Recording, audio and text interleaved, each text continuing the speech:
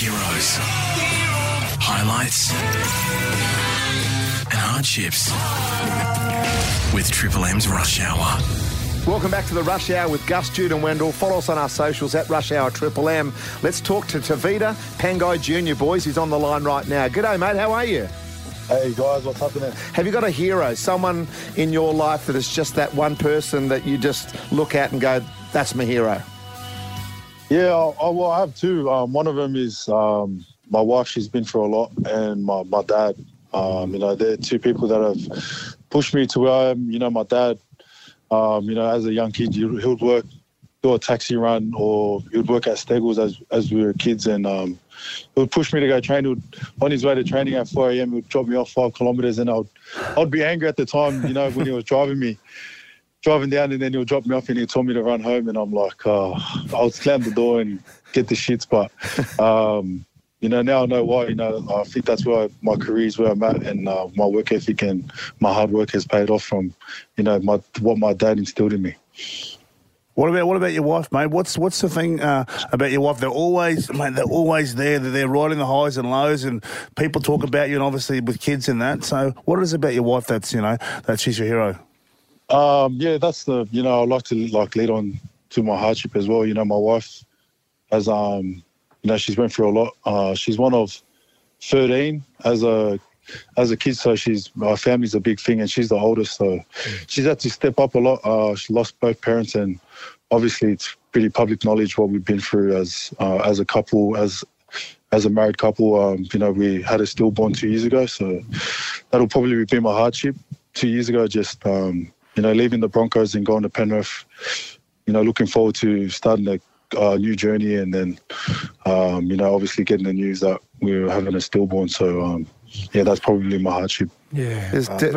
We've definitely come across some people in our lives that have been through what you and your wife have gone through. We can't imagine, can't imagine what that was like for the both of you and your families, all just so excited and looking forward to bringing a newborn in.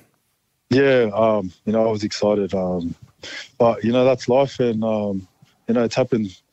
I think it happens to six babies a day in Australia. So it's, something that, needs to be spoken about, and hopefully there's some more stuff that we can do to, shed some light on it. But, it's tough. But like I said, my wife's been through a lot the last few years, just losing both parents and then losing our firstborn. So, and she's been rock solid with me, moved to a new city, moved to Sydney, even though we didn't enjoy our time. It was tough down there, and I think that's what made it a lot more tough, just being away from her siblings and losing the newborn and then going into a new city. She didn't shy away from it. So, I really appreciate my wife. Incredible strength, mate. Yeah. I think even just you talking about it now, it touches all of us, because we're all family sort of people. But I know how many people will be listening going, wow, it's amazing how once you open up, you hear these stories that bob up all the time.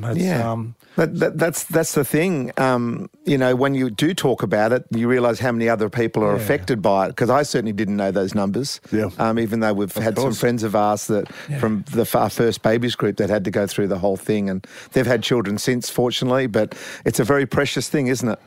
Yeah. I've been blessed now. I've got a son now and one on the way. So, amazing. But I still can't take away from the pain that a stillborn has, and it's pretty tough, but we've gotten through it, and at the time the NRL and the Penrith Panthers helped us a lot, and a lot of people, when I was in the game, reached out and sent flowers and gifts and stuff, so it was really nice of them. That's nice. What about a highlight, Tevita? What over your journey, whether it's on the field or off the field, what's been the highlight for you? I think the highlight for me was my debut for my country against New Zealand. Yeah. It was the first time we beat Tier 1 nation, so I think that was back in 2017. It was my debut. We versed New Zealand. We were down 16-2, and we won that game. And a lot of the boys that were picked in the New Zealand team, they backflipped and played for Tonga, and it was a big thing for them. And to see them in tears and see how much the game meant to them, and beating New Zealand, it was a big thing for them. So Mate, I remember you coming through in your career on that, and watching you and the Broncos, but even playing Origin, playing for your country is awesome too. But even that Origin, that arena, did you find that arena was everything that you'd grown up to watch?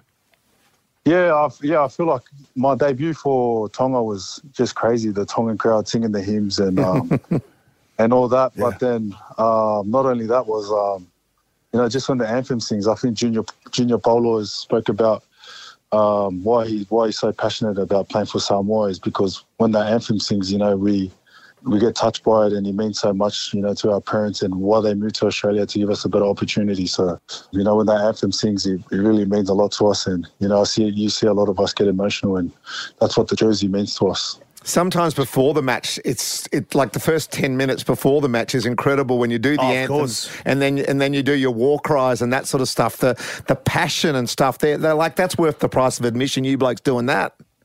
Yeah, well, just goes to show, a lot of them could be picked in Tier 1 nations, but, to grow the game, it's good for the game. And to see a lot of boys take that step and go play for Samoa, Tonga or Fiji and all the other nations, it's only good for the game. So it means a lot to us. What if there was a Pacifica license that opened up? Would that be something that interests you, Tevita? He's a boxer now, mate. I know he's a boxer. He's focused on that.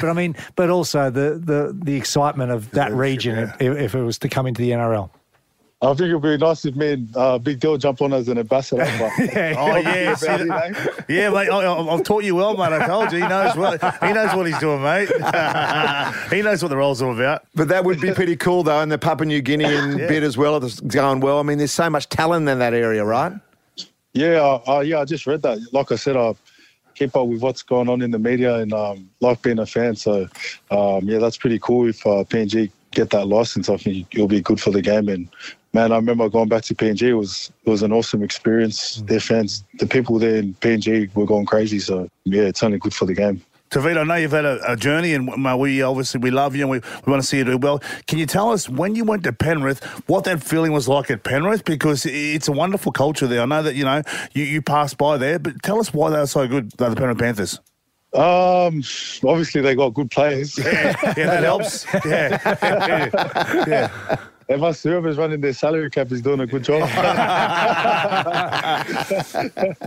I think, when I got there, I had to earn their trust. So, obviously, playing them, we used to have pretty good games against them when I was at the Broncos, but I had to earn their trust, and we used to have a few push and subs. So I wasn't really welcomed at the start, but, they knew I was there for a job, and that was to, try to get them to a grand final.